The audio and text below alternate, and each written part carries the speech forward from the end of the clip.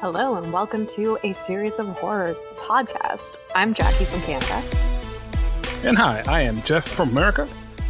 And today we watched Saw 4, the fourth movie in the Saw franchise.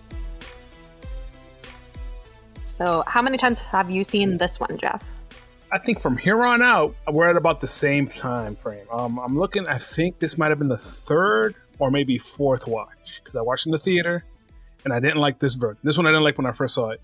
Then when I got the Blu-ray, I binged them all. So that's number 2. And I think I might have watched another time besides yesterday when I watched it. So I'm looking at maybe 3 or 4. And I think that's going on for the rest of them, except for maybe the Jigsaw, which I only saw once in the theater. I haven't seen it again. Okay. I'm excited about that one. Well, I am excited about it too, because I haven't seen any of them at this point. So this was my first watch today. I do have to say, totally fresh. I do have to say, Jeff did give me a bit of a warning, and I want to give all of our listeners a warning. If you haven't actually seen this movie yet, I do want to give you a trigger warning. There is a pretty intense scene that involves sexual assault in this movie. So it's very important, yeah, because it comes kind of out of nowhere, and then it's just there. Yeah, and it's pretty brutal. We'll get to it when we do. I'll give another trigger warning before we discuss it if you want to skip forward a little bit. See, you saw it more recently. You just saw it a little while ago. I saw it yesterday, so I might be a little dicey on when it starts, because I know it doesn't start on the first trap. Yeah, it doesn't start with the first trap. Don't worry. I have my 26 pages of notes from this movie. I got you covered with the details. Nice. So this one starts with Jigsaw, full frontal nudity. Mm-hmm. Yeah, I have a little note that says a solid ball sack shot. Mm-hmm. It's no, not good. just like they pan around a few times. So if you look, you'll see more. Oh, excellent. I was too busy writing my first note of even better font this time, and they just put more of it. It's just everywhere. So much font. Yeah, because they double up. They're like, it's on one side, then it's like in the back, like a shadow off to the side, very stylized. They got the font budget. They got the font plugins for whatever app program they were using. As you said, from the font, we go to the autopsy of Jigsaw. The coroner says that this is John Kramer, 52, Caucasian. He's seen better days. And I say, no shit, he's on your autopsy table. What were you expecting? In his defense, he has a slit, his throat is slit, and he has a gaping hole in his brain, or in his skull. Okay, fair points, but I would like to counter that anyone that is on an autopsy table has seen better days. More likely than not, this is not their best look. Yeah, I can probably concur with that one. Yeah, I can go with it. We get right into the gore with this one. They peel back his scalp, start removing his brain, then they slice open his sternum, pulling out his stomach. They cut open the stomach, and they find that wax-covered tape that I mentioned from Saw 3. Yeah, then they flash back to Saw 3, kind of. It's the events of Saw 3 that weren't ever shown in the movie. Basically him covering the tape in wax and then swallowing the tape. Mm-hmm. Which, even if it was coated in wax, that's a very large thing to swallow. He must not have a major gag reflex. Good for him. Yes, good for him. Keep it clean, Jeff. Keep it clean. So,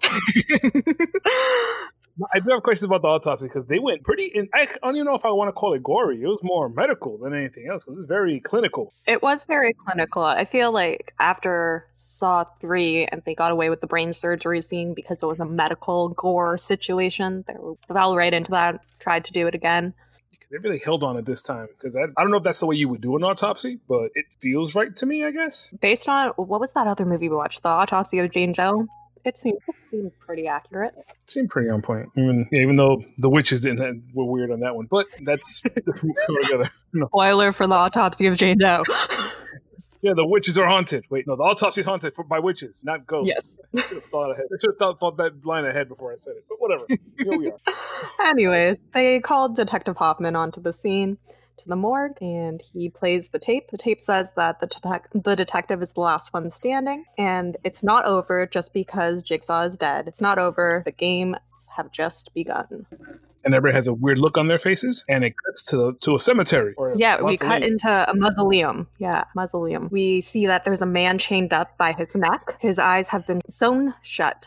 Then there's another man across the room from him. His mouth has been sewn shut. They both are chained to a device that's in the center of the room. The blind man starts yelling at the mute man. He's distressed because he won't talk to him. The blind man trips and falls on some tools. It looks like a hook and a small axe. The blind man begins throwing items in the direction of the mute man.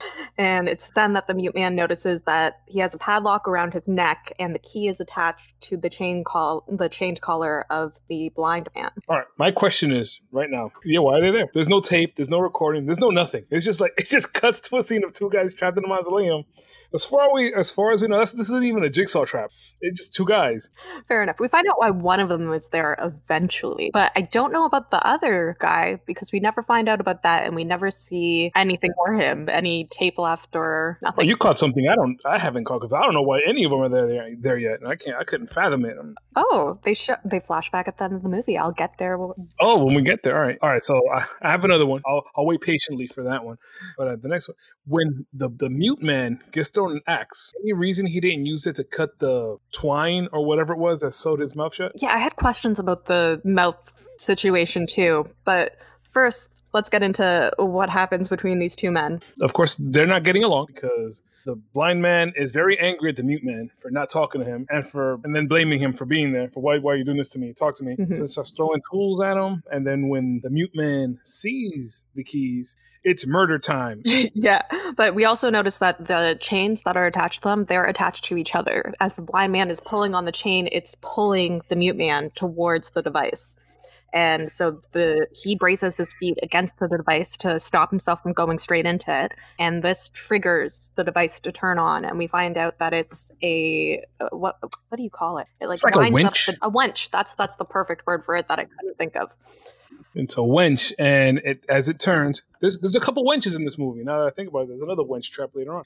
As the winch turns, it pulls them closer and closer together. Eventually, I'm assuming the trap would suck them both into the machine. At this point, the blind man, he grabs the hook. The mute man grabs the axe and slowly creeps up on the blind man. He throws the axe at him as opposed to like whacking at him. He just throws it.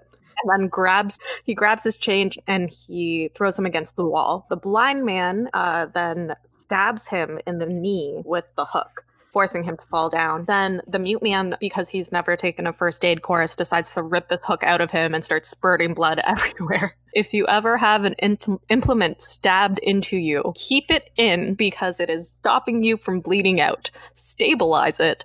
And then go and find a doctor. I know he's trapped. He can't find a doctor immediately, but still.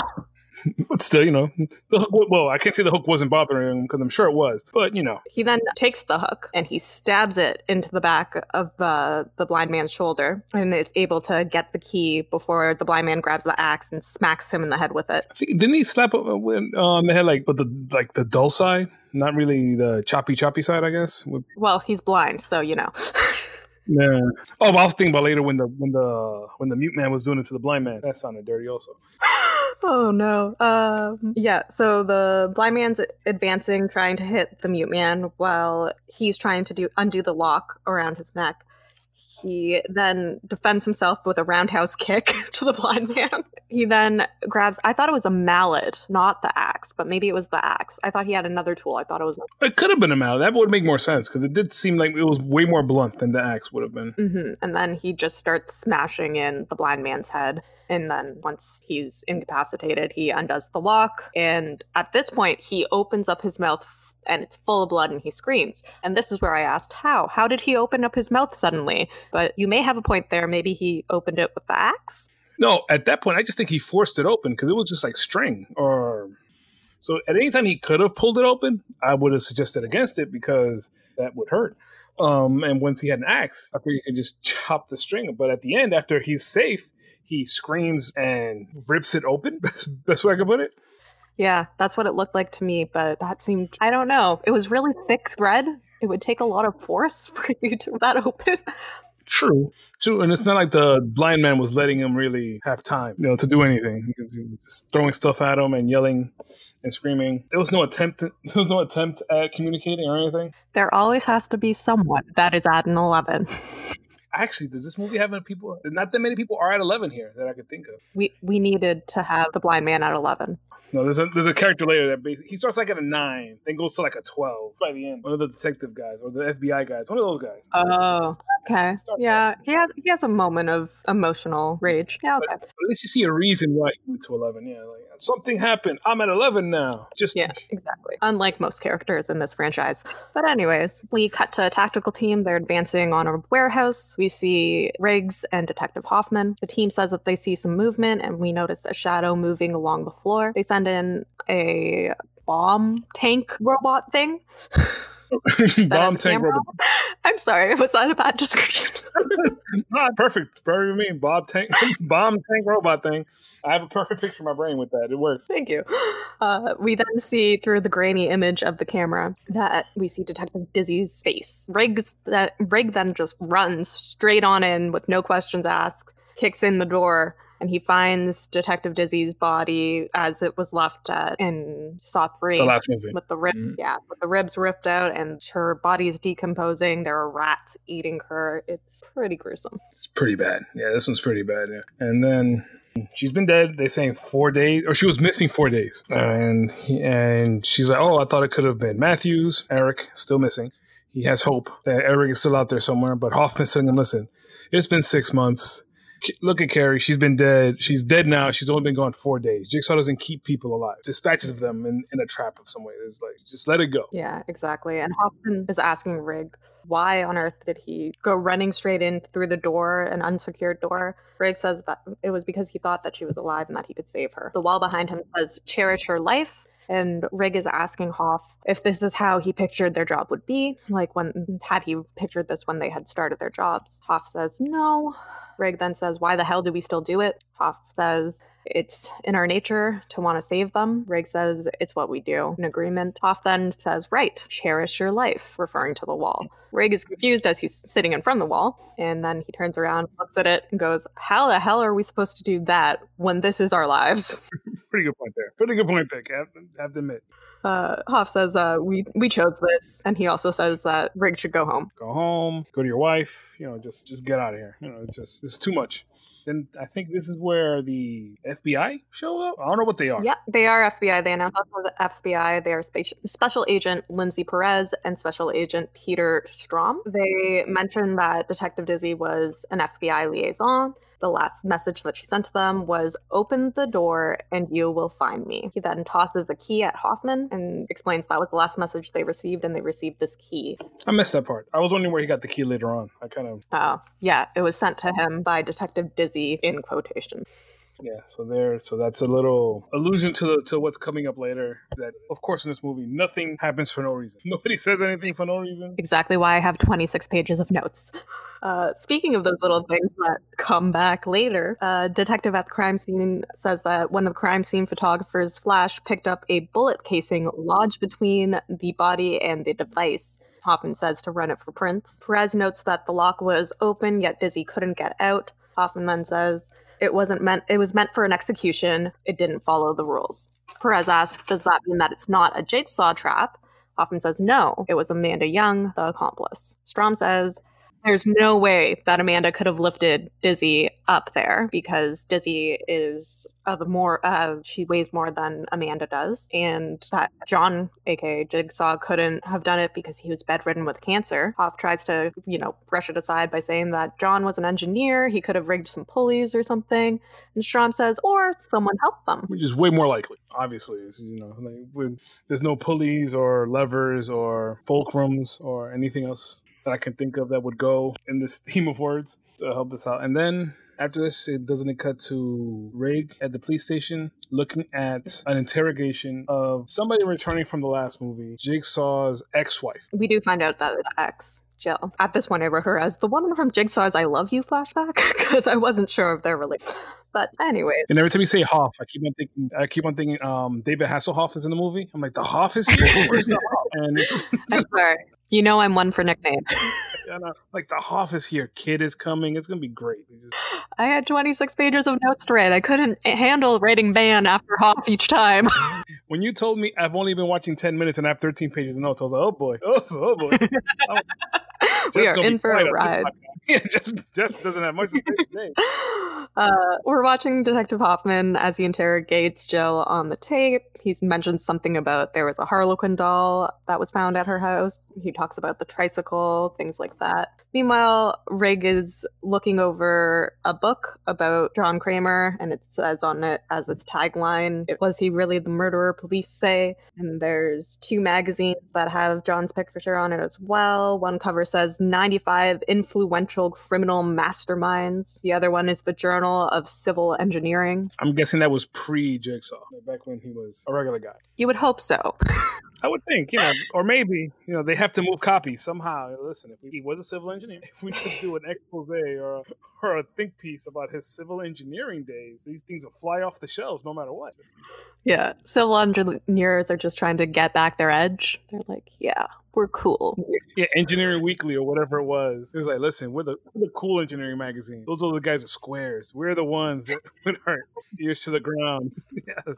We're the bad boys of engineering. Us here. Anyways, on the tape, Hoff is asking if they should be worried for Jill's safety. She says that perhaps he should be more concerned about his own. He's then asking her to tell him everything that she knows about Jigsaw, or John rather, from the beginning. She says that John's life defies chronological and linear description. Based on these movies, I would have to agree. Oh, well, based on these movies, there's no other way, especially after Jigsaw comes out. Man, if you try to logically make sense of these things, you're going to have a headache. And to anybody that happens to be watching along with us, same boat Jackie's in, I'm going to have to give you guys a fair warning from here on out. I am going to be very confused as to what I can and cannot say to not spoil the next movie in the franchise, or 2 movies from now in the franchise.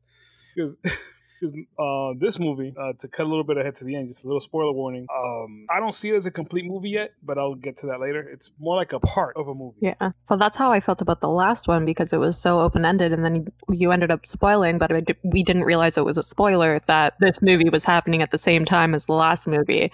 So I already knew that coming into this, but almost kind of forgot it in a sense, because it started with the autopsy. So I assumed that everything else was happening after the autopsy. But yeah, like the next day or whatever, or just around that time. But no, it was. And the movie wants you to think that until at the end, it's like, twist. Guess what? I like the twist because they're all off the wall and they're very almost impossible to see coming, because they set you up to think everything else besides what the twist is. And they give you clues to things going to happen 2 movies from now. Yeah, this is where they really start laying the groundwork for other things. Yeah, because this is where that writer comes in. Lee Whannell is now gone. And now it's actually a writing duo. Wait, I wrote it somewhere in these many pages. Marcus Dunstan and Patrick Milton. Yeah, I think Milton was the one that wrote the Collector and the Collection, and the newest one, Collecting Forever, Hoarding. I don't know what to call the last one, but I like Hoarding, definitely Hoarding. Hoarding, yeah, just great. We're breaking up you Collector, you're the Collection. Now it's Hoarding. That's it. No more. We don't know what to call it now. It is what it is. And it's actually the prequel to the TLC show. You said TLC. I was thinking Waterfalls. What? Singing? No. No, not No Scrubs, but the Learning Channel. So many connections in my brain. So this movie, I'm gonna not know what to say sometimes, because I'm just gonna be smiling and nodding on an audio podcast, so that's gonna go over well. And, but this is where they really double down on screw it. Apparently, they know where they're gonna get all the movies they want to finish their story, and we're taking our sweet time, and we don't have to do a complete story. Yeah, they're just like, this is a cash cow at this point. We got time and money. Because at least in part 3, Lee Whannell was still there. It was intricate and convoluted in a good way, but it was still like Jeff and Jeff's wife's story, which I can't remember her name right now. Lynn. And that was Lynn. And that was pretty much resolved. She... Other than the daughter thing. Yeah, which is like a throwaway saying much, but that was at the end, like, hey, by the way, daughter. What? Dun, dun, dun, dun, dun, dun. I'm super concerned about the daughter, though. She was already so neglected, and now what? She's going to die in a box somewhere? Poor thing. She's been taking care of herself for a good long while. It looked like it because Jeff wasn't doing too well. I know I wasn't. I was having a rough go at it, and I'm just brandishing a gun in a room with my 4 or 5-year-old daughter, however old she happens to be in this movie. Mom wouldn't like to see us like this. She's like, yeah, I'm gonna go to school now. It's bad when the kid's like, yeah, I'm gonna go get ready for school and go. Yeah, I'm just gonna piece right out of this situation right here. You hang out here. I'll make myself some breakfast. You don't need to worry about a thing. I got this. I'll take care of it. Anyway, back to this movie. Back to 4, Yeah, back to Saw 4. We have Hoffman on the tape saying, work your way backwards then. And at that point, her lawyer shows up and cuts the interview short. Riggs says to Hoffman that Jill knows more. She knows something. Hoffman tells him to go home, spend time with your wife. Don't take her for granted.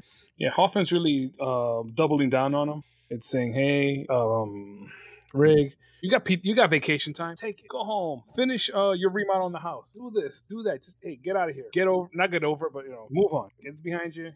Clear your head. Be better. So he actually is giving him very good advice. He is. He's trying to. But anyways, so Rig leaves and Schramm asks Hoff, what's his problem? And Hoff says, everyone keeps dying around him. That seems like a serious problem. I would have an issue. I would too. I show up to work every day, and every day, one less person, because I have to find their dead body at their desk. Even though at my job, it'd be kind of weird. But you might be strange. Are you in tech? Yes, I'm in tech. It'd be weird for me to see, like, I just show up to the office, and it's like, hey, Joe's not here right now, but he's like under his desk, like covered in barbed wire or something. I don't know. I feel like it makes more sense for my job. We actually say in training, like, if you end up getting hit by a car, that's great. You just end up joining our ghost tour forevermore. You just stay. You just got a permanent job here. That's all. That's still how it works. So at this point, Rick does go home, right? He does, and he sees a suitcase packed and waiting by the door. So we know what this means. And a note on the table, on the end table, in the middle of the hallway. The whole time, the wife, and then his wife is like packing or something, or getting a few last things to pack. I'm like, he caught her right when she was going to leave him. Is the first thing I thought. As did I. That's what I assumed was happening. But he asks what the note is about, and she explains that it says she's been trying to reach him. Dinner's in the fridge or something like that, and that she needs to leave to go help her mom for a few days. And to go with her. Mm-hmm. Come with me. So this is his last chance, pretty much. But he's like, I can't. No. Which he still can, because everybody's at work, they're telling him to not come in and just take some time. All your friends are dead. Just relax. They just bought him that book with the dinosaur on it. Have you ever seen it? All my friends are dead, and it's a dinosaur. Exactly. So she leaves upset. Meanwhile, we cut back to the station to Special Agent Perez reading a newspaper that has a picture of John on it. It says, she says, ironically, he owned a company called the Urban Renewal Group. So this might be an answer to some of the questions you had earlier on how he can fund his expeditions. See, he owned a company. He was a businessman. He had funds to buy buildings and clinics and such. So it makes sense. He's independently wealthy, I guess. And he was in real estate, so it makes sense why he knew where all these warehouses were. He owned them all. Yeah, we do find that out. Perez confirms that Jill Tuck is Jigsaw's ex-wife, that the taped interview is an old one. She then says they should tell Detective Hoff the other thing that Dizzy said in her last message, which was 2 officers might be in danger. Strawn says until he knows who, they're not causing any panic. Perez says that if anyone at the station is in danger, they should know. And Douchebag says, not her call. That's my choice. That's my decision to make. So, so I'm going to say no. I'm going to endanger people with a lack of information. And I think I think Strom doesn't trust anyone there already. It's almost like he knows things that he shouldn't know. Yeah. Or suspect. Yeah, right from his line where he's saying that he suspects that there is another person helping Jigsaw, he cockily kind of says, we're here to do what your department couldn't. We're here to catch the actual criminal or something. I forget. I didn't write it down. The one thing I didn't write down. What? Can't believe it. I refuse to believe this. I'm sorry. Podcast over. Table flip. I'm done. But, close his bathroom door dramatically. Dramatically shut. Right. Slam. Mirror breaks. The whole 9 yards. Just not holding back. Detective Hoffman a different detective tells Detective Hoffman that there is another doctor missing from the hospital. We assume this is Lynn. At this point, Hoffman's standing in the door. He has this stuffed animal under his arm. And this leads him, Perez questions him about if he has a son or a daughter. He says that he has a daughter. And he's unmarried. It's a short story, but doesn't say anything more. So it's Rig now in his house alone, and I'm not sure what he's doing, but then I know this is where he gets. He was in bed trying to fall asleep, and then all of a sudden a light turns on in the hallway, and he hears something in his house. And then as he's walking around the house, when he closes the closet door, behind the closet door, inside the room is the pig mask. No, this one was because he has the room remodel going on, right? Yeah. So he walks into his living room, and there's all the tarps, and then something jumps at him from behind one of the tarps and grabs him. Yeah, and it's Jigsaw, or it can't be Jigsaw. He has no throat. It was pig mask. We don't even see the pig mask here. That's the weird thing. You see it later, though, right? You see it when they flash back to this later. No, I don't remember a pig mask because there's so many other pig masks. Well, it's through the tarp, first of all, so he's just this hooded figure, and it looks like he's just wearing like a black hoodie, and you can't see his face. And as we know, it's going to be a fancy satin rope, because that's, if anything, they do everything in style. Everything's fancy. But right now, we've cut back to Detective Hoffman. He's at his desk, he's writing some sort of note, puts the note and something else, which I couldn't tell what it was, even paused and went up to my TV to try to determine what it was, but could have been a key, could have been a USB key, I have no idea.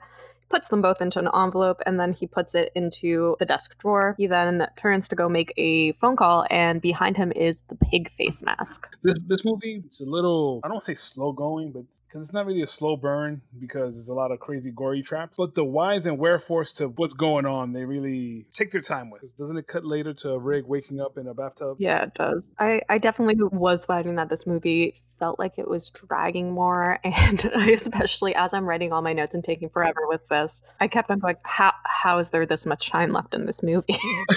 It's one of those things. It's, like you see him waking up in the bathtub now, water on, and we are maybe at this point 20 minutes in, give or take, and nothing's happened. Nothing's happened that we don't already know about. We see an autopsy, which we already know what happened. We see Detective Dizzy get found, which we know how that happened. And we get just cop drama from characters we don't know. We met Hoffman for 2 seconds in the last movie. We've seen Rig a couple times in the last 2 movies. So nobody's invested into any of these people. Yeah, which is, at least maybe they're trying to make us invest in these people through all this information, which I can appreciate more than Saw 2, where we knew nothing about anyone. Yeah, because we do know Rig's name, because they make sure to say Rig a bunch. Mm-hmm. Rig. So yeah, Strom they say a bunch. Hoffman, they always call him Hoffman. This and that and the other thing. Mm-hmm. And the FBI's name that I don't remember. Perez. Perez. I'm like, I should know. She's Spanish like me. I should know this. But Anyways, so Rig wakes up in the bathtub. He then stumbles out, and he sees there's a red question mark painted on the bathroom door. He opens the door, tripping a wire that starts one of the famous Billy the Puppet tapes. Now we know that Rig is in the trap. This trap is an interesting trap. It's more of to teach him a lesson that you can't save everyone. Yeah, well, it's a game, right? So it's not necessarily, I wouldn't call it a trap. It is a trap, yeah, I guess, but like at the same time, it's not a physical trap. It's just a game that he needs to play, as opposed to him being tied up to something or whatever. Or it's more of a lesson he needs to learn than a game he needs to play. Mm-hmm. Listen, can you come to the realization that you cannot save everyone? Yeah, I actually have the full tape written down, as I do. But first we note that it shows us the nightstand. The phone is missing from the nightstand, and there's a note beside it that says, "No phone, only you can save them." Rig grabs a gun, he's loading it, and meanwhile the tape is playing. "For years, you have stood by and witnessed as your colleagues have fallen. You have remained untouched while Eric Matthews has disappeared. But with your survival came your obsession to stop those around you from making the wrong choices, thus preventing you from making the right ones. You wanted to save everyone. Tonight, I give you the opportunity to face your obsession. Look closely." The tape then cuts to Detective Donnie, or Eric Matthews, shackled and disheveled. He's hanging from a chain from the ceiling. Beside him is a man who's bound and gagged, and upon closer inspection, it is Detective Hoffman. Continues. Eric Matthews is still alive. The block of ice he stands upon is melting. He has 90 minutes to save himself. Detective Hoffman's fate is linked to Eric's survival. Heed my warning. Their lives hang in the balance of your obsession. Will you learn how to let go and truly save them? The choice is yours. Knowing how the movie goes, it really spells it out for you in a way that you don't realize when you're first listening to it, as everything everything else. So what I was gonna say is, did you look at Eric Matthews' leg to make sure he had the most epically huge walking boot you could ever find? Yeah, and it looks ancient, as if someone from medieval times put it together for him. It's comically huge. They had to do something. Yeah, they had to explain what happened to his foot in some sort of way. It's either that or he wouldn't have a foot. It's either or. Either they gave him a big boot or a peg leg. A peg leg would have been cool. That would have been amazing, but it probably would have been even more uncomfortable for Donnie Wahlberg. So they went with the boot. That's probably the most comfortable thing they could have put on his foot for him to chill in, since he's hanging from a ceiling.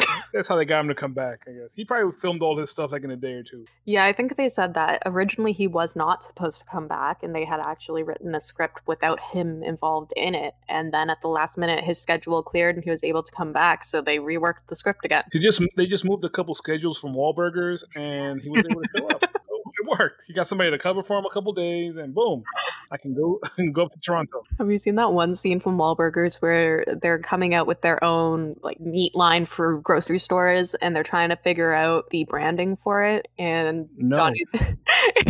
Donnie's complaining. There's like one where it's just a picture of Mark on it, and he's like, "Nobody wants Mark. Have you seen how badly his last few movies have bombed?" Like the shade. Donnie, really? All right, cool.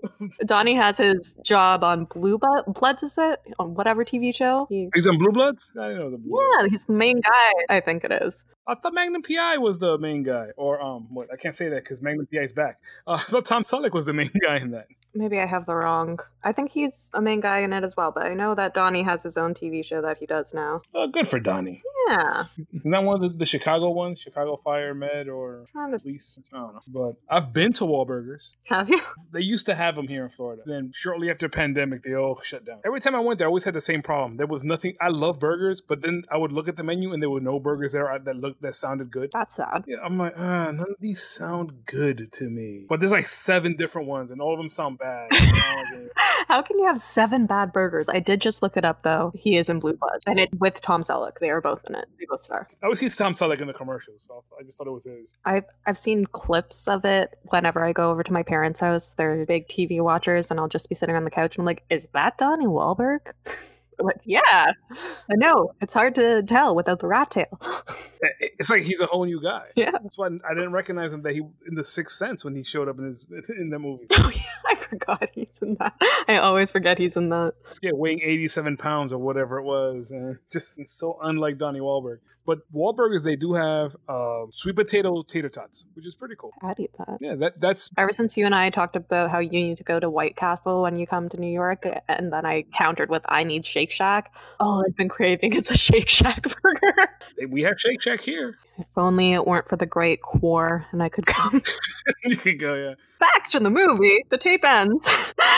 And Rig opens up the bedroom door, tripping another wire that sets off a 90-minute timer. There are pictures of people, including Detective Donnie and Hoff, hanging from the ceiling and posted all around the living room. And then when he gets to the living room, he sees a lady tied up to a chair. That's all you can tell at this point. She's just there tied up. Wearing the pig mask. Wearing the pig mask. So as you get closer, the TV automatically turns on. He didn't trip anything. He didn't do anything. It just flips on. And you do see in her hand a tape recorder taped to her hand. And on the wall, we see in the typical Jigsaw red writing, "See what I see."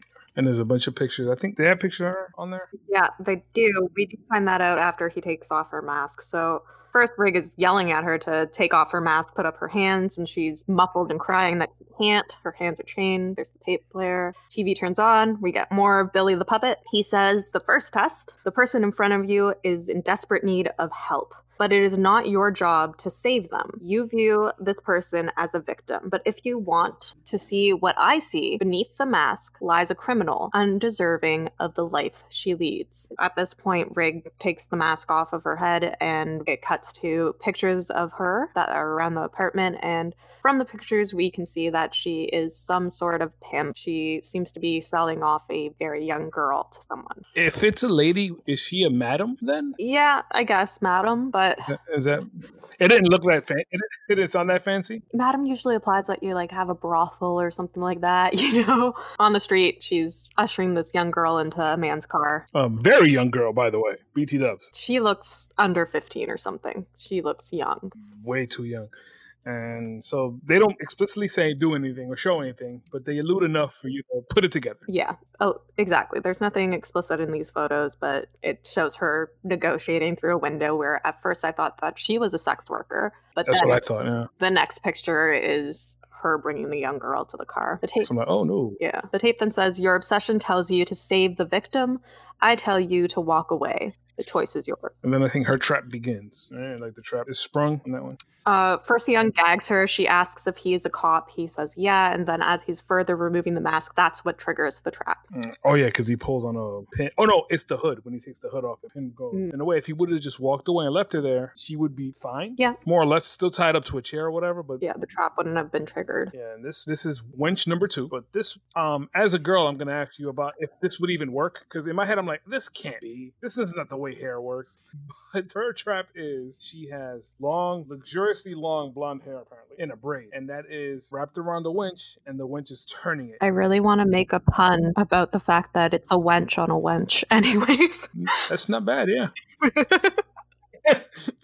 And then it's turning and turning and turning. It pulls her head back and then eventually starts to pull her scalp off, which I thought the hair would just pull out of her head. It depends on like how hard this is pulling. It could definitely pull skin. So it would actually look the way it does in this movie, where it's like coming off from her forehead. That was the part that I thought based on where the ponytail was pulling, it wouldn't be the front of her head first, but maybe it would. So I'm like, I've never had long hair like that, so I have no idea. I have a long beard, but I don't know if that would pull my chin off, but yeah, it would probably pull some of her skin off. I would also wonder, how strong is this lady's hair? Because I know my hair, and I feel like my hair would start breaking from the tension, like closer to the root, but like breaking off versus actually pulling my skin with it. I'm watching this like it's terrible and it's graphic, and I'm like, wow, her hair is holding up really good to this. And wow, Rick, you can't find some scissors or a knife or something to just cut the hair? Well, yeah, he does start searching for it. She's screaming that the combination is in the gears, but or cut my hair. So he starts running around trying to find scissors in his desk drawer. He can't find them. He runs to the kitchen thinking that he'll grab a knife.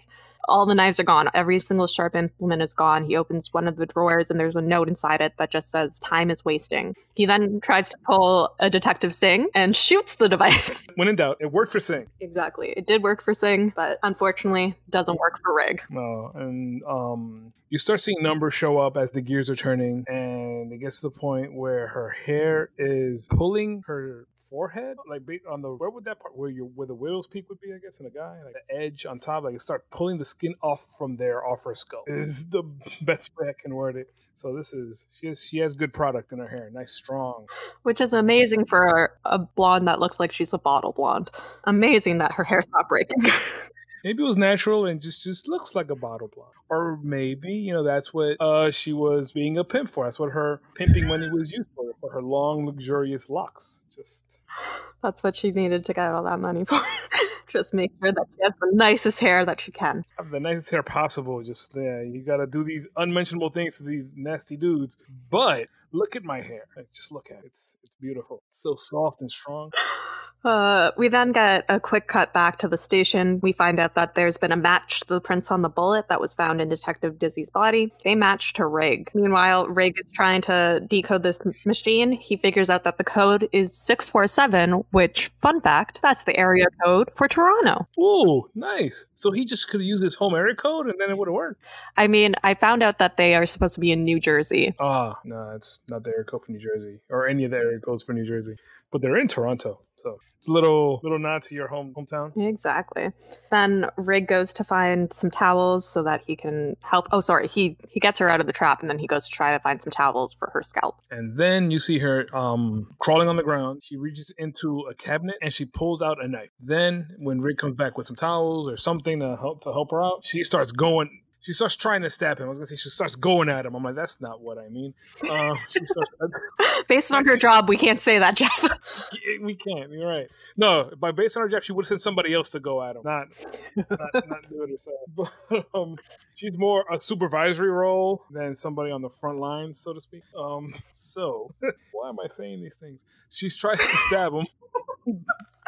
Yeah, she says that she's going to kill him. He then kills her. He throws her through a glass. Well, I don't know where the glass pane was, but he throws her through one. I think it was he threw it through a wall because he was doing a remodel, and the other side had like a mirror on it, or Okay, that would make sense. I saw the crashing of glass, and I wasn't sure what that was, but it does a really cool cut into the police station from that. this movie does have a couple very cool cuts. So, for my research, I found out that a lot of the cuts that go from scene to scene, they were done practically, not digitally. So they would have the sets built side by side so that you could go from one set to the next. Oh, and they have been used to filming the whole movie in basically a warehouse, in different warehouses around Toronto. Or maybe they use the same one. Who knows? I've been trying to find out the exact warehouse that they filmed in because since I'm from there, I want to know. But I can't find the exact. It just always says a warehouse in Toronto. Like, okay, thanks.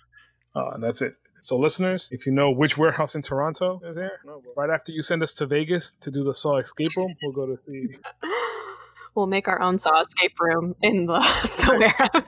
Exactly. We'll go to and they'll probably kick us out because there's probably a bunch of Saw fans going in there. It's like the firehouse from Ghostbusters, which you can go to in New York. Oh, that's awesome. I was going to say it's like the Conjuring house. Apparently, the owners had to sell it because people just showed up on their lawn every single day and they were too frustrated.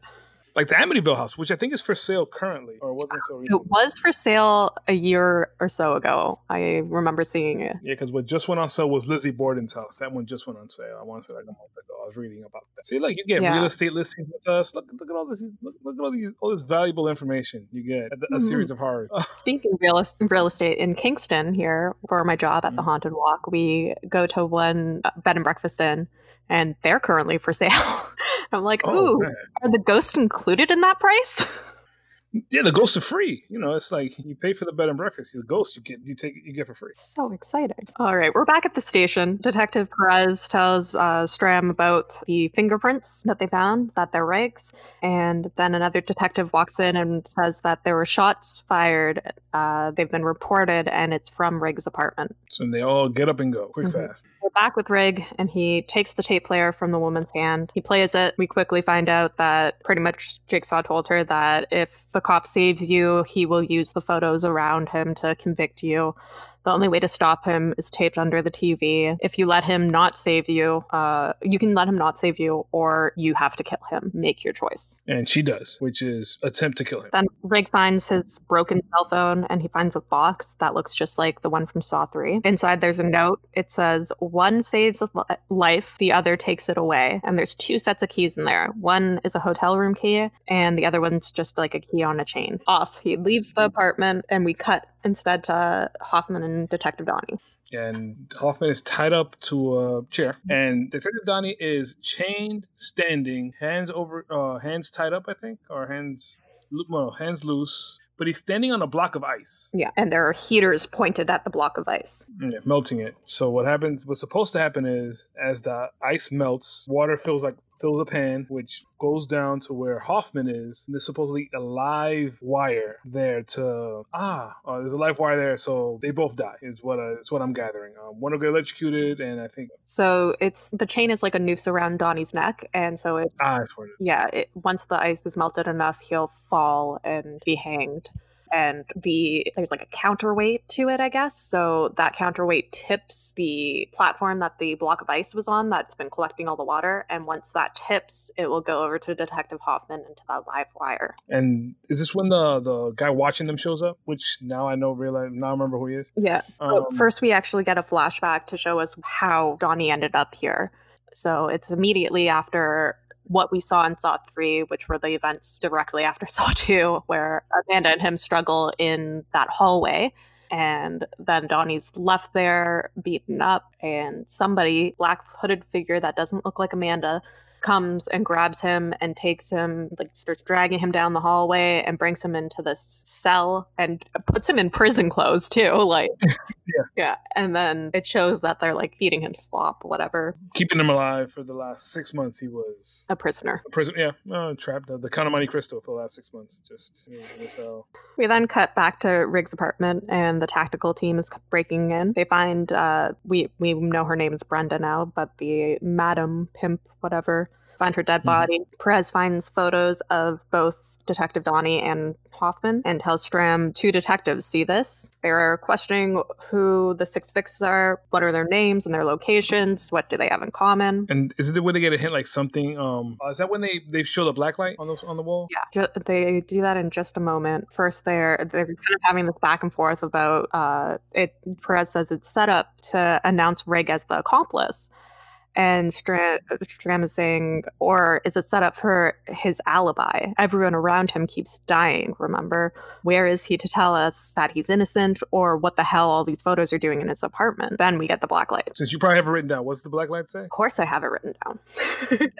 It says, 4 walls build a home, and it's above the wall of photos. Yeah. And this is where Stram does a complete 180 as to what he's thinking. He says, something here doesn't belong. Something here isn't right. One of these things are not like the other. And he focuses on it being the picture of Jill, which ends up being John's Jigsaw's ex-wife. Is this when he starts to not suspect Rigg anymore? When the picture thing, because he goes from suspecting Rigg is the killer to suspecting it being an alibi is just a setup for to trick him, and then after this point, it's like, no, he's being trained to become the next Jigsaw accomplice or something. Yeah, he does say the being trained a little bit further on at one of the other crime scenes. Now he's kind of jumping to Jill. Jill's involved in this somehow, and I really like when he's like, one of these things is not like the other. One of these things doesn't belong. I just started like singing that song in my head. One of these things is not like the other. And I don't know how he focused on that. That kind of is, well, she's not a cop, but she is kind of related to it. And there was a million pictures on the wall, but none of her. I guess that was the only picture of her. He posts several of them around the room, and like they're the same picture of her, but there's several of them around the room. So I don't know how he focused that. That's what the thing that was different. We then cut to the interrogation room. Jill is in there. Both Perez and Stram go in. Jill says that there's hundreds of previous hours of interrogation tapes of her and all of the evidence that they've taken from her home. Wasn't that enough for them to understand John? Perez then says, no, we want to talk about you and find out about you. Jill's really cold at this point, but also kind of smirky and asking what the real reason is that they brought her in. Yeah, I read it as somebody that's just been, I'm sure, once they figured out who Jigsaw was, they probably had her in and out of that police station. Lord knows how many times, just dragging her in and out, trying to get information, trying to find him, especially with Donnie missing, when they were trying to track it down before they find him dead, more or less. And as she says, hundreds of hours of interrogation, nothing's there. All the stuff you took from me, nothing's there. I'm just fed up more than anything else. Right. So Perez leaves the room and just leaves Stram there. We then cut back to Detective Hoffman and Donnie. There's a glass door that enters the room. It says final test on it. A man walks in all in black with a gun. The timer says 52 minutes left. I think this movie takes place in pretty much real time, right? Yeah. It's an hour and 40 something minutes. So real time-ish. Throw in 90-minute starts. Mm-hmm. But again, kind of like the last movie. No, kind of like Saw 2 that's when I said this. The cuts are too short. For example, that one that I just said, man walks into the room. That's it. That's all that happens in that scene. Cut. Yeah, that's cut. Something else. Moving on. Yeah, cut back to Rigg. Well, it was early 2000s. Taken was coming out, and it was just many cuts. I feel like Taken came out in like the 2010s. Nah, it was 2008. I'm way wrong. There's also a TV show that came out in like 2013 or something like that. Anyway, we go back to Rigg. He shows up at the hotel, and this is where we're gonna. Is it now? No, it's not yet, but it's going to be soon. It's close. It's soon. Yeah. But before we get serious, I love how Rigg walks into the hotel, kind of looks at the guy, and the dude loses it immediately. Oh, the guy at the door? At the door. Yeah. Like Rigg just walks in, looks in that general direction, not even really at him, just like looking. He walks in the room, he just looks around the room, and then goes up the stairs. This dude's like, "Hey, what are you looking at? What are you looking at? Come over here. What are you looking at?" I mean, it seems pretty accurate for a black man trying to be not sketchy and walking in, and then just somebody being like, "No, he must be sketchy." He must be. He looked regular, nice jacket. Looking at. If anything, the other guy looked like he was way more sketchy. 100%. Rigg goes upstairs. He goes to the room based on the key 261. He enters the room. There's a box on the bed. Yeah. So in this box, we have the pig mask. We have a tape recorder, and taped to the top of the box is a mugshot of the front desk clerk of the hotel. There's an adjoining room, and the door says, "Feel what I feel" on it. Rigg plays the tape. It says, "To understand, you must feel what I feel." The picture of the man, that man is in desperate need of help. In the next room are the tools to his salvation. His life is in your hands.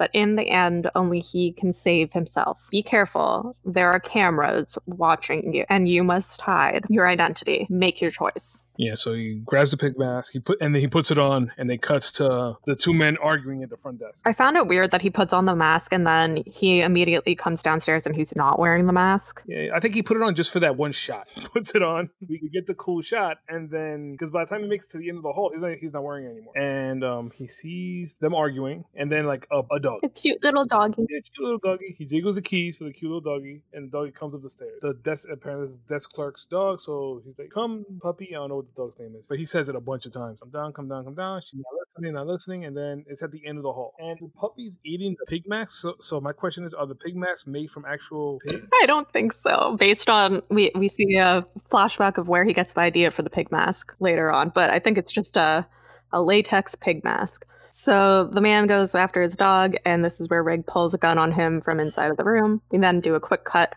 back to the station and to Jill's interrogation. Detective Strom is asking her why her pictures were at the crime scene. Does four walls build a home ring a bell? How about cherish your life? There's a quick flashback to Jill and John. John is saying, cherish your life is the whole premise this clinic was built on. Cherish your life. Jill says that's his motto in present day. Strom says it's actually your motto. It's the motto of your clinic. And he puts down a pamphlet from her clinic that has that right on the front. Cherish your life. Yeah, this is going to connect a lot to Jigsaw, or I guess John at this point. It shows how he was on the road to this before the cancer diagnosis in part 1 for way harsher reasons than the cancer diagnosis. Yeah, so we get this flashback and we're in Jill's clinic. Two men are fighting in the waiting room. She goes to try to break it up and calls them both by name, Cecil and Gus.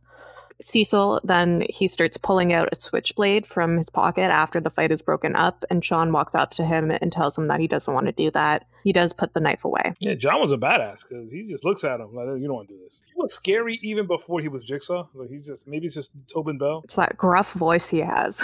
Yeah, that gruff voice and that look. That was weird. Whenever I see him in something else, I'm like, hey, you looking Jigsaw. I was going to say, if he were cast in like a rom-com or something after this, the entire time you're just waiting for him to be like, I want to play a game.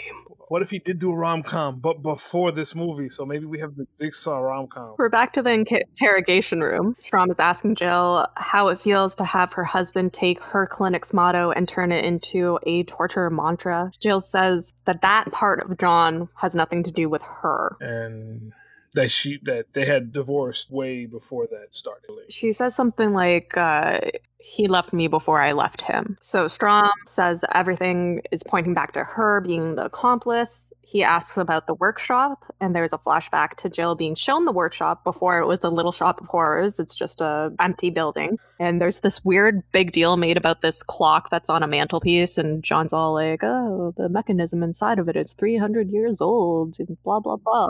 It was pretty cool. Like, listen, because even Jill's like, it's a clock, big deal, big whoop.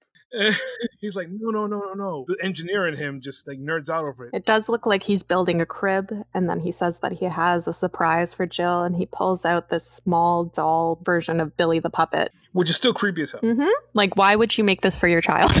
It's the exact same doll, pretty much. Just it looks more like a marionette than anything else. Not so much the Billy way, but still, black suit, red eyes, the whole bit's all the same. You want to give your kid nightmares? Is all I was thinking. She's like, "Oh, this is nice. We'll put this in the back of the closet, I guess, or somewhere." Oh my gosh! So you and I have talked about, but I don't think I've mentioned on the podcast, my extreme clown phobia. And so last year, I was staying over at my sister's house for the first time, and I was staying in her son's old bedroom. And inside the closet, just like at the back of the closet, I could see this clown doll peeking out. I'm like, it's going to come after me in the middle of the night. I'm going to die. Have you ever seen Poltergeist? Yes, and that's only like cemented my fear of clowns. It was after I already had my fear of clowns that I saw Poltergeist as a child.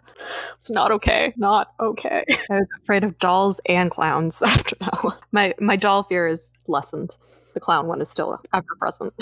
Depends on the doll. If it's those like the little porcelain dolls, could go to hell. But other than that, Yeah, it's terrifying. But we're gonna go into something else that is quite disturbing. I'm gonna give the trigger warning here as we cut back to Rig in the hotel room with the clerk. He asks him to unlock the adjacent door with the key that he has. As he does so, he sees inside that there are pictures of women who have been beaten and are tied, restrained to a bed, spread eagle generally. In the room, we also have a bed in the center that has chains on it, some sort of jigsaw trap.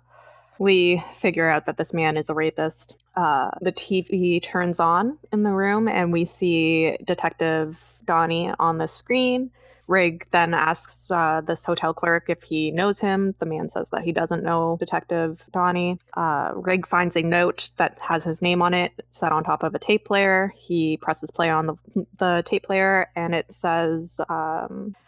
It asks him if the man before him is a victim or a perpetrator of violence. It says, his salvation is out of your hands. Once this lesson is learned, you're one step closer to saving Detective Matthews. Without Rig, this man's game cannot begin. Force him into position to face his demons and let him make the decision. It's showing then a tape of him raping a young girl. Rig calls him a sick fuck, and it's completely valid. True. 100%. Rig then forces him to chain himself to the bed. His head is put into a vice. There's a note that says, hand him the tools that will save his life. Rig then hands him what to me look like 2 rods connected by a wire, but we find out after that there's buttons attached to it. A drawer opens on the nightstand, and there's another box with a note inside. We find out as Rig is leaving the room that this trap is set up to blind the man. That he has to, because he's a voyeur, this trap will take out his eyes, and he has to decide to do that in 60 seconds before it will be tripped to rip his body apart instead. He takes out one of his eyes, and he's about to take out the second when the trap is triggered and rips his body apart instead. And this is where I was saying that it was...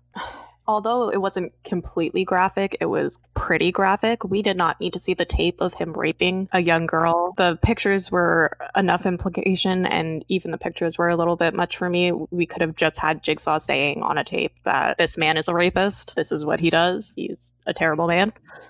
Kind of in the way with the Pimp Madam lady, where they say enough for you to get what it is, but not explicitly show it. Because even if they have the pictures up, right, you don't need to focus on the picture. You can see them looking at the picture and reacting to it. Definitely. But at this point, Rig is outside of the room, and he's looking at the note from the box. It says, become the teacher and save a life. Go back to where it all began. Which I thought was going to be the beginning of the movie, but it flashes back to who knows how long ago, maybe. Yeah, because I assumed that we knew where it all began, so I was wondering, is this the first victim that we're going to go back to? Is this he has to go back to his house? Like, where is the beginning?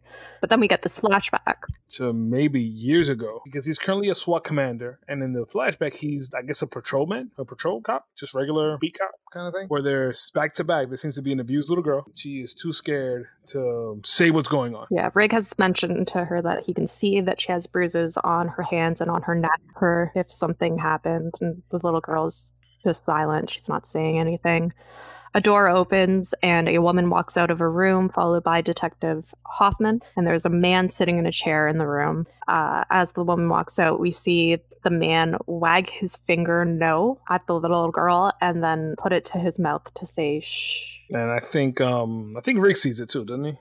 I think so, and that's why he says to Hoffman he's lying. He's done this before. The woman is allowing him to do it. Hoff says that the kid's story doesn't corroborate anything, and then he tells her to go back to class. But Rig is beside himself, obviously, because he wants to save the little girl, and he sees his hands tied to a point where they're going to let this continue, and he can't abide this. He cannot. And then the guy, the dad, the abuser, I don't know what to call him. I think he's a principal. Yeah, maybe a school official. Yeah, it looked like it was some, which none of it's good. Oh man, but it starts rubbing it in his face. Like, I got away with. He basically says, like, I got away with this. You can't do anything to me. More without saying these words, but that's what he says. Sometimes kids just get out of control, and he claps Rig on the back of the shoulder. Just the way he says these things. It's just like, smarmy. And Rig loses it and starts punching him. Hoffman pulls him off, and the guy's like, that was the worst mistake you ever made in your life. I'm going to take you for this and sue for that and all this stuff. Then it cuts to later to what ends up, I guess, was the investigation? Or does it get back So we actually cut back to Strom asking Jill if, and this is where he's asking her, if you love John, why'd you leave him? And she says he left her long before she ever left him. She asked Strom about if he knows about Gideon and the Chinese zodiac, and then says, I didn't just get pregnant. It was carefully planned, just like everything with John was. We get a flashback to pregnant Jill. She's letting some people out of the clinic at night, mocking up. John is waiting in a car, and this is where we got our cameo. Yes, get a cameo. Returning character from Saw 2, we get Pink Shirt. Yeah, Pink Shirt is a sex worker, and she is propositioning John through his window. John says no. He declines the offer. And says something like, go home, you're a pretty girl, you don't need to be doing this, something along those lines. And she walks away. John's like doing a crossword puzzle or something, right, in the front seat. Yeah, I was wondering what he was writing on. I didn't really notice what it was. At this point, Stabby McGee, as I call him, or Cecil, is back at the clinic door. He's saying that he left his jacket in the clinic if Jill could just bring it for him. As she brings it out to him, he threatens her with a knife and takes her keys to go into the clinic. He then, when he comes out, slams the door straight into her pregnant stomach. And she begins bleeding.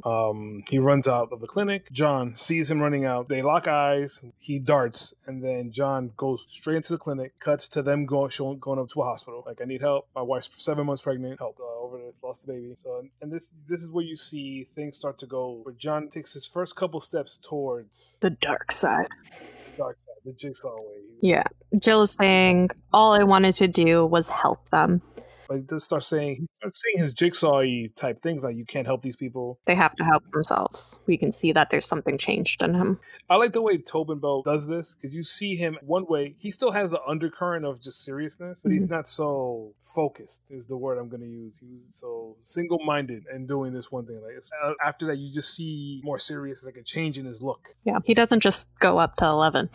No, he does not. Right now he's at a good 7-ish. It's like, I'm ramping up. And Jigsaw never really goes up to 11, does he? He's always calm, even if he's being aggressive. Yeah, he is very matter of fact is what he is. He's very emotionless over it. Like, listen, it's not about emotion. It's about you learning to value your life, because you don't value your life. And I think in the interrogation, which is around this point, Jill says, yeah, and not too long after that is when he gets the cancer diagnosis. And it cuts to John going into Carrie Owens' office. You see, like, the name on the side of the door. No Carrie. Actually, first we do get a cut. Well, really one of those stupid quick cuts. First back to the interrogation room where Strom says that he's not buying it. Then another cut to the hotel room. The cops are now there. They say that the room had been rented for the past 6 days by a lawyer named Art Blank. He went missing a week ago. Perez says this was the rapist's test, and Strom says it was Riggs. Jigsaw wants him to feel what he feels. This isn't about Riggs saving his friends. He's being recruited. So a cop says that Art Blank has a property nearby, and then we cut tactical team walking into the warehouse. There's a tricycle that's suspended from the ceiling, and there's 2 file folders on a desk with the Jigsaw's red writing on them. One says, open the door and you'll find me. The other said, you are in danger of getting too close. Step back. Strom tries to, so he does take down a camera that's in the corner of the room. Meanwhile, Perez asks, what does this mean? And Strom tells her, we're the 2 Jigsaw targets. We cut to the current Little Shop of Horrors with Donnie and Hoffman.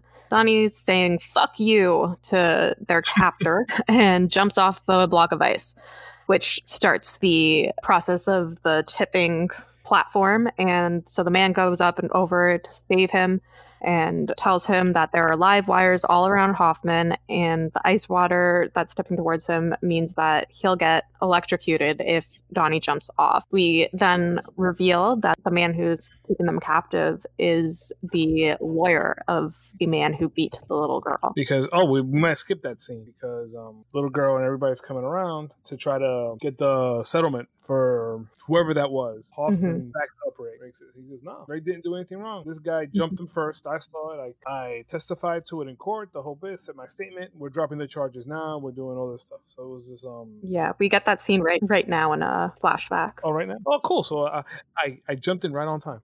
So like I remember most of the scenes. I just don't remember them in order. Just remember them randomly. That's why I write everything down. You keep me focused. I like it. The lawyer knows what's up. Yeah, you guys are thick as thieves here in Toronto. New Jersey, okay? I meant Trenton. I'm sorry. It just sounded like Toronto when I said it. So I guess thick as thieves is gonna get you caught, or it's gonna get you. Yeah, it will come back to get you one day. And then we cut to Rig. He goes to the abandoned school where the little girl incident happened. There are arrows painted on the walls pointing to a classroom door with a question mark on it. Mm-hmm. As he walks in, the chalkboard says, "Save as I save." And you want to describe what's in the middle of the room, Jeff? This is a creative trap, I gotta say. It's husband and wife, we find out, back to back, with arrows in their bodies, impaled like together with each other. Arrows is what I'm gonna say because they're back to back. Arrow in her, going out her back, into him, into his back, out his front. So it's just like they're skewered together, and there's a couple different, maybe 5 or 6-ish different arrows, more or less, keeping them together. Of course, they're in pain, obviously, and in front of each of them are picture of the human body, the skeletal system or like endocrine system, whatever, like just biology. There it is, like a biology thing of the body showing the organs and whatnot, and the veins and arteries with dots like this dots on the showing where the wounds are on their bodies to the one they're looking at. Yeah, which are consistent with arteries on the body. So then the tape starts playing, and don't know what it says verbatim, but it pretty much is. Oh, I don't have it verbatim, but I think I have. All right, this one is. The man is an abusive husband, beats his wife, and she's been in that relationship. So and explains to her that all she has to do is walk away from him and she will live. So if she pulls the arrows out of her body, her wounds will recover fine, but every time she does it is gonna kill him. He has mortal wounds, she has superficial. As long as she walks away pulling them out, she'll be fine and she will go on with her life. Is she willing to do this? Live or die, your choice is yours. The usual jigsaw. She doesn't take too long in debating this decision. Not for nothing. She is. Does she even say like I'm sorry? Like sorry, John or Jimmy or whatever his name is? No, not really. She just starts going for it, and he's screaming at her like, "What are you doing? Why? Why?" And she's just going. She pulls out 2 or 3 of them on her own, and that's when Rig bursts into the room. No, so Rig finds them unconscious actually, and there's a board that's in front of them that says your life is in her hands, and he sees there's 32 minutes still on the clock, and then as he walks over to the woman, she wakes up and she says, she's like, "I won," and then we get this flashback of how she won. I thought she had passed out from because he helps pull a couple of them out still, so she didn't get them all. He pulls one. There's one left in her. So he does pull one out of her after he finds another tape player and he plays it, and the voiceover says, "What have you learned thus far? Experience is a harsh teacher. First comes the test, second comes the lesson. If you are to save as I save, then you will see that the person before you is but a student. So I ask you, has she learned her lesson? She has been taught the error of her ways. Does she now view the world differently? The key to this person's freedom lies in the palm of your hand, but only after she has done her own part can you play your role in her salvation. Once judgment has been made, though, the key to finding your next destination is just off the map." And then he goes, "Off the map, right off the map," and he starts running around the room trying to find wherever the clue would be hidden. That part of it was very escape room like to me, because when you get it, like, "Oh, off the map, I gotta go to a map, find a map, go off of it somehow, or behind it, or look at it, and then I'll be able to find the combination to like one of the other padlocks I have in this room."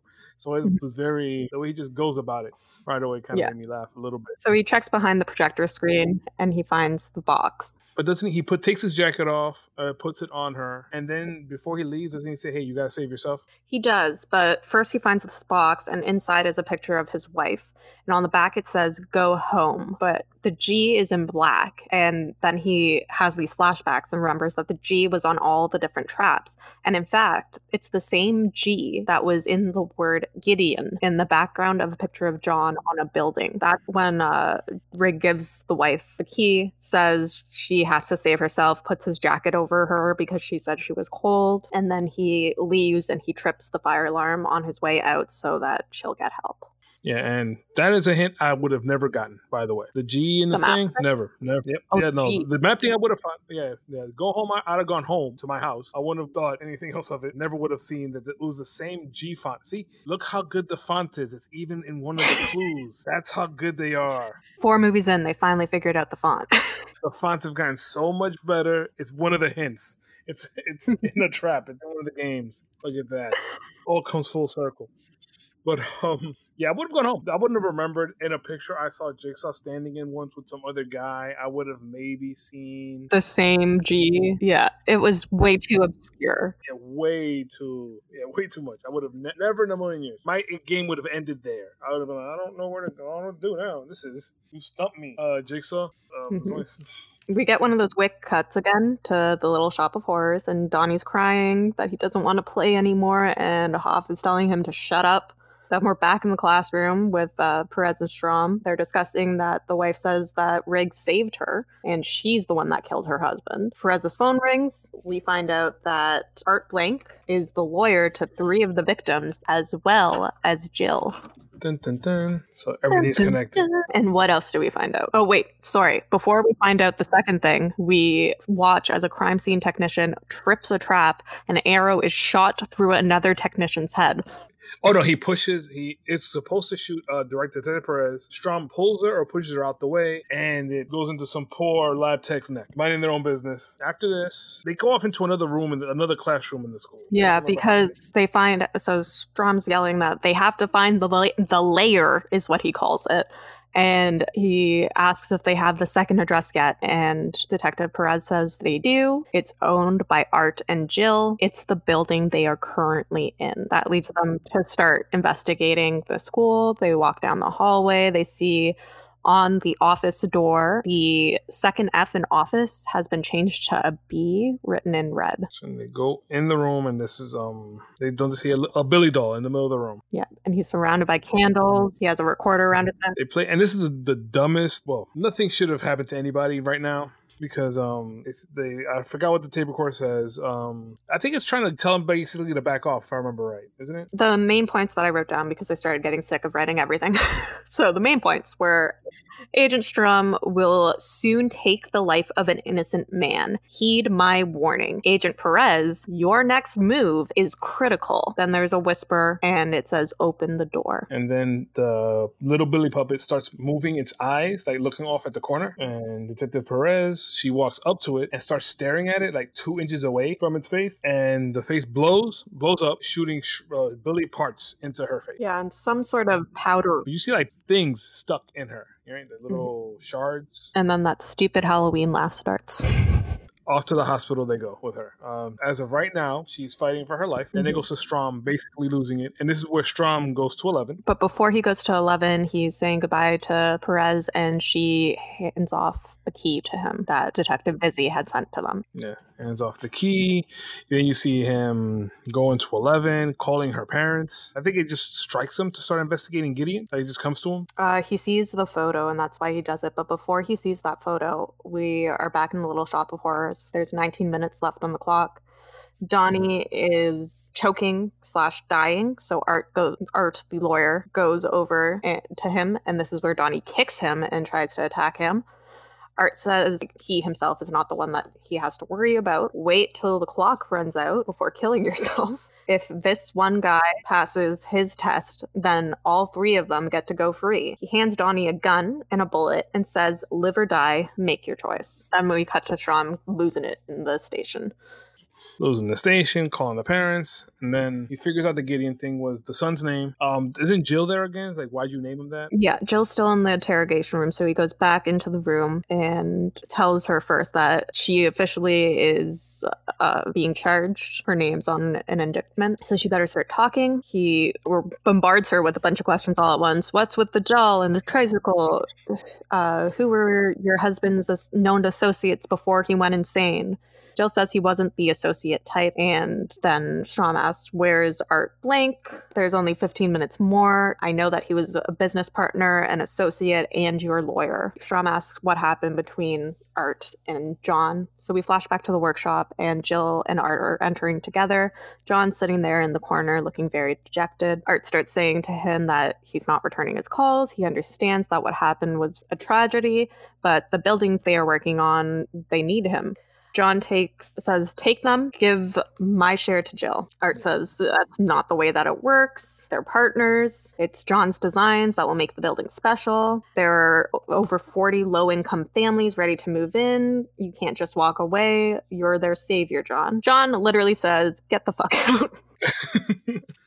And it shows here more alluding to the fact that John owned 40 buildings in the middle of nowhere. Is this now when we get back to John going crazy, developing the new traps, like traps now, the trap construction montage? Jill and Art leave. Then it's Jill in the interrogation room. She says that John blamed her. He could never forgive her. They were over, and he was diagnosed with cancer soon after that. And that's when we get the flashback of his cancer diagnosis, where he goes to see Dr. Gordon, and then his suicide attempt. Strom asks her in one of those quick cutaways if she ever tried to contact him again after, and Jill says, I tried, but a different person crawled out of the wreckage. Someone else survived. This is where she goes back into the little shop of horrors in a flashback, and she finds all the photos of Cecil. She asks John, what did you do to him? I thought she threw like a newspaper and like he was missing or something. This is where we see him creating, like, you see, which I found really cool, even though he doesn't use it yet, like how he distorts, quote unquote, his voice in the tapes. He is Jigsaw now, even though he hasn't done anything yet to anybody, and his first subject has already been chosen, and it is Cecil, so it's kind of personal for the first one. So we see John soaking a rag in chloroform, and then we see Cecil walking out of a building and into a Year of the Pig Chinese New Year celebration. There's people all around in these little plastic pig masks, and John grabs two of them. He puts one on himself, and then he puts the chloroform rag in the other one, and comes up behind Cecil and places the mask on his face. Yeah, Cecil then passes out, obviously. So Cecil wakes up tied to a chair with John in the room. No Jigsaw, no tape, no Billy Man, no Billy Puppet. It's John looking at him. They talk for a minute. Billy asks for forgiveness, and he goes, not Billy. Cecil asks for forgiveness, and John says, hey, Cecil, honestly and truly, I forgive you for what you did, but you have to value what you have. You have to, being an addict, being a junkie, will you fight for your life, kind of thing. The Jigsaw mantra of thing. Will you do what it takes to value your life? Cecil starts to lose it, cursing him out. F you, F this, fuck the other thing. I'm gonna get you, I'm gonna kill you, or the whole bit. That's when Jigsaw comes out, and he pulls out a contraption, puts it on over his head, and it is a box with knife blades faced towards him on hinges. He tells him, all right, very easy for you. You spend time shooting up and cutting yourself. All you need to do is lean forward and hit a lever, and you'll be able to free yourself. And because of the way that he's attached to the chair, his hands and I think his feet are like stabbed through with something. So he tells him if he doesn't try to escape the strap, he's going to bleed out. He gives it a try. Like, he pushes through a couple of times, but through the pain and everything, he struggles. The chair he's sitting on breaks, freeing himself in a separate way. He gets up, pulls a knife on him from somewhere. Probably from the trap. Probably from the trap, because I don't know where he gets it. Maybe he had one. I don't know. Maybe it's a switchblade from before. I didn't notice that he pulled a knife. I just saw him charge at John. Yeah, I think it was with a knife. He pulled, and then John just sidesteps him very easily, and he falls into a big ball of barbed wire. It looks like it was the setup for the trap from. Yeah, that's what it looked like. It looked like he was starting to make that trap for the first victim that we saw. Was that Jeff? Was that Jeff from part one? No, Jeff from part one survives. It wasn't Mark either. I don't know that I wrote down his name. That was when it was only 10 pages of notes, not 26. I like this because it shows that he wasn't fully formed. The Jigsaw formula wasn't there yet. Like, he decided to go down this road for whatever reason. And it was very crude in the way he did it, even though you see him setting up the tapes, how I'm going to do the tapes. But with the Cecil, he doesn't do it. He's standing there watching him go through, watching him try to escape, watching him try to push through, watching him get out, and then stepping out of the way when he tries to stab him. And then dying. And then we do like a mini flashback to Jill in the workshop with him, where she's confronting him about Cecil and asking him what he's done and whatever, and he takes a baseball bat and he smashes that clock from before, which is kind of this metaphor of that past him is gone. He's smashed it. He then tells Jill to never come back. Because when she walks in, she goes over to a velvet sheet covering something. And that's when he catches her, and then everything ensues. After she leaves, he pulls it off, and it's a glass coffin. Filled with broken glass. Oof. I know I showed that part, but yeah, filled with broken glasses, and then cuts to Strom, and he asks where the Gideon building is. Then we cut to Rig. He's walking through, gets some boxes, little boxes set up from the Saw 3 boxes. I think they're the same boxes. Patience. Remember in capital letters who you are saving. ... Time is on your side. At this point, we see Donnie taking that bullet he was given by Art and loading the gun. He looks above him as he's loading the gun, that there are these ice blocks suspended above him attached to a pulley system that's attached to the door. Art says, you better hope he doesn't come through that door. Rig keeps on going through these hallways, and is this now when it cuts to me? It cuts to me soon, right? Rig's in the hall. There's another empty box. Then we have Strom. He's arrived on the scene at the Gideon building. He enters and he sees a box. It's empty. You know what's cool about the empty boxes? The boxes Jeff emptied on his way and doing his trip because they're in the same place. I was wondering why there were empty boxes, and now you put the pieces together for me. It just hit me literally 2 minutes ago when you saw, oh, he goes to a box. Like, yeah, that one has it. But then he goes to an empty box. And I wondered it yesterday and today. I just got it. Oh, yeah. Jeff got to that box earlier. That was one of Jeff's boxes that he had empty, that he already took what was in there. We're cutting back and forth fast. We're at Rig now. He's in the hall. All the messages from before are on the walls around him. See what I see, feel what I feel, judge as I judge, save as I save. There's a timer, and it's at 3 and a couple minutes left on the clock. There are the IDs of both Detective Matthews and Detective Hoffman sitting on the table, and there's a note that says, have you learned how, in capital letters, to truly save a life? Strom, he's walking around, he finds Lynn or Jeff's keys, because it's a keychain on it with a picture of their family together on the keys. Then Art reveals... There's quick cuts here, so I'm sorry. I'm going to take... Yeah, you can take over the wall. Yeah, it's all over the place. Take lead, cut in if you have a comment on it. Got it. Art reveals there is a device hooked up to him as well as the clock is ticking down. We get a flashback to the mute man from the beginning. And it's Art. He finds a manila envelope that says the key to your freedom, and there's a tape recorder on top of it. Jeff is wandering through the hallway, and we see Jeff again from Saw 3. Yes. Strom hears him, and then we cut to the end of Saw 3, where Jeff is finding Lynn, and she gets shot and falls into his arms. Strom is right behind him. Meanwhile, Art has a button that says release on it. He says that he can press it once the timer is up. Strom hears an explosion through the door. The door shuts and locks right before the explosion. Rig arrives at the door that says final test on it. Donnie and Art are screaming from the other side of the door not to open it. There are 4 seconds left on the clock. Rig enters the room. Donnie immediately shoots him. Yeah, before he gets to the door, he shoots him, but doesn't stop him. Yeah, it's like as he's opening the door, he shoots through the glass and it hits Rig. This trips the trap. The ice blocks come crashing down and crush Donnie's head. Meanwhile, we see Strom, and he has remembered the words that open the door to find me, or whatever it was. And so he uses the key that he was given by Detective Dizzy to open up the door. And he goes inside and he finds Jeff, who's holding a gun. So he shoots him, just as Jigsaw said. He kills an innocent man. Quote unquote innocent. Yeah. Innocent is questionable, but innocent man. Rig shoots Art at this point, and he shoots him in the head. Sorry, he had already shot him as he had entered the room, but he shoots him again through the head, killing Art.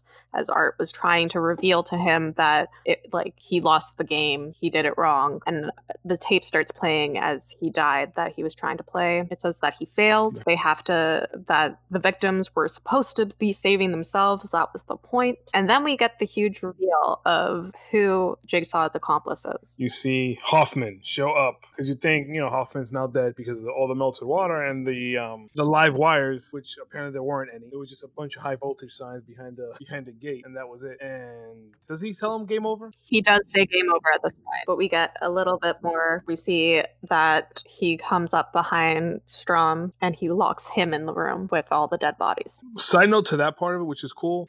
to connect to Saw 3, when Jigsaw's telling Jeff, hey, all you gotta do is forgive me. I'll have everybody here in 4 minutes to save you, to save everything. All you gotta do is trust me. It shows that it was true. There was already cops on the way there. It was all part of the trap. It was all part of the plan. Does it show Rigg's fate? I don't think it does. Well, Rigg was shot and he's left to die, we presume, in the room. Well, Hoff came up behind him. Did Hoff do anything to him? I don't remember that. No, I think Hoff just talked to him, just told him. And he does say, didn't I tell you? Don't you remember what I've been telling you the whole time? Never barge in through an unchecked door, which is what he does at the end of this movie. So it alludes back to the very first thing that he tells them in this movie. Like, you never rush into an unchecked door. You never know what's behind it. You have to be careful. You can't just do this. And that's what got everybody killed. It's him having to be there, having to rush, having to get there right away to save them when it was that very action that causes everybody's death, which is his test the whole time. Very pretty credits at the end. Very nice font.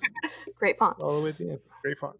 All right. Normally, at this point, I would try to say what I would do to fix it. At this point, I might. Right now, I believe I can't. Besides obvious things. Besides obvious things like the trigger warning stuff. If they that could have been done a little bit more tastefully. Things like that. Of course. But story-wise, it's very difficult for me to say anything because this very much feels like the first act of a movie. It doesn't feel like a complete movie itself. It doesn't feel like even though Rick's story does begin and end in this movie, the real story feels like it's just getting started. All the stuff with Jill, all the stuff with Hoffman, all the stuff with Strom. It shows like Strom's somebody. It's more dangling than any of the other movies we had to watch so far. There is so much left in the air. Like last time, it was just where's the little girl. Now it's like what's going on with Strom? What's going on with Hoffman?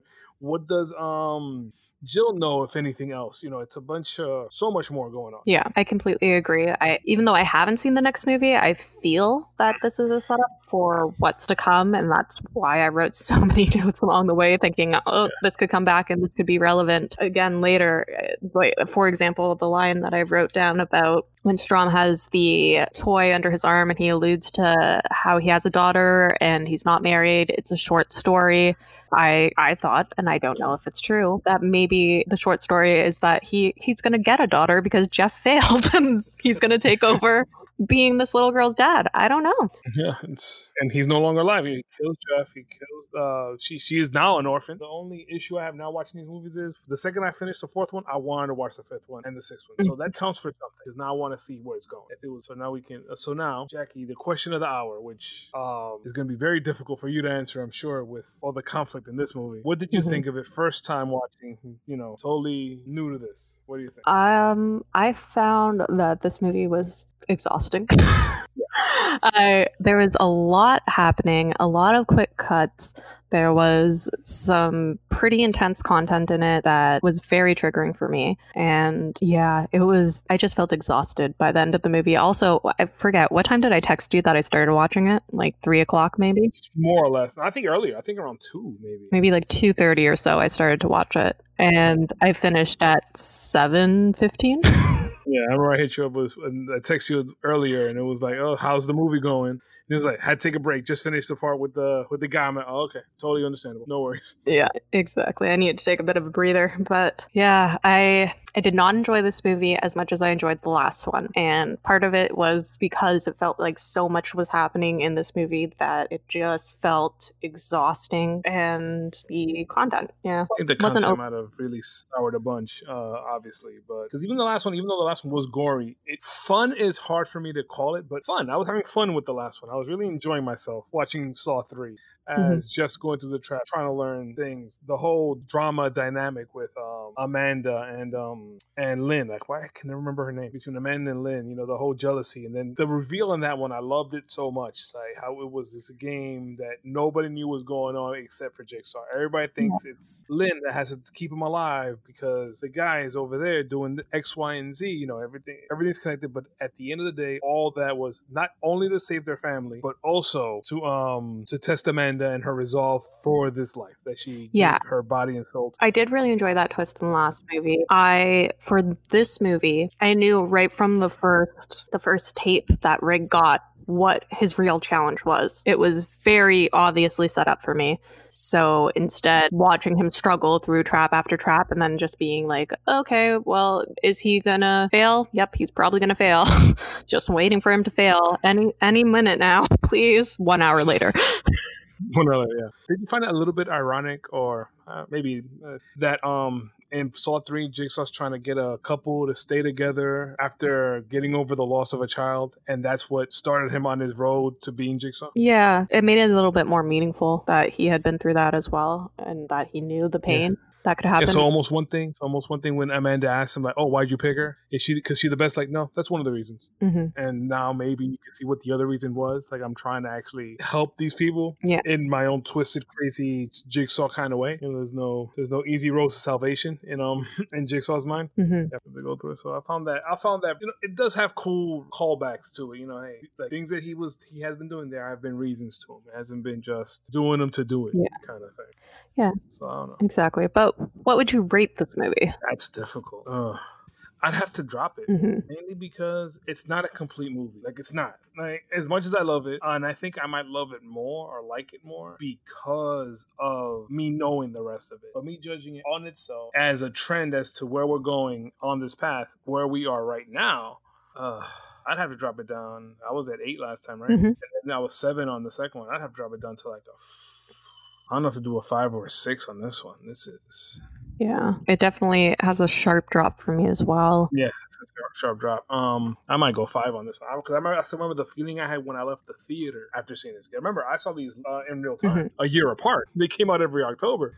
So I just finished watching Saw 3 a year ago. I come in to see Saw 4. I get this and don't get Saw 5 till next October. Yeah, that would be so frustrating for me. To the point where this is the one I hated the most. This is the one I liked the least. All of the movies in the franchise is this one. And I think it's mainly, now that I was watching it yesterday with my new critical eye, for these deep dives, it has to be that it wasn't a movie. It wasn't a complete movie. It wasn't, it tried, but it wasn't. It gave you enough for it to qualify, quote unquote, but technically it's not a movie. It's the first act of a movie, and then you just feel cheated. Because even hell, we watched Lord of the Rings. First movie still has an end, and then even though it leaves you on a cliffhanger, which is fine, it still had a movie before the cliffhanger shows up. Yeah, exactly. This one didn't, and so it did feel incomplete, but it was also so long and so much happened in it for it to feel incomplete. Like it was frustrating.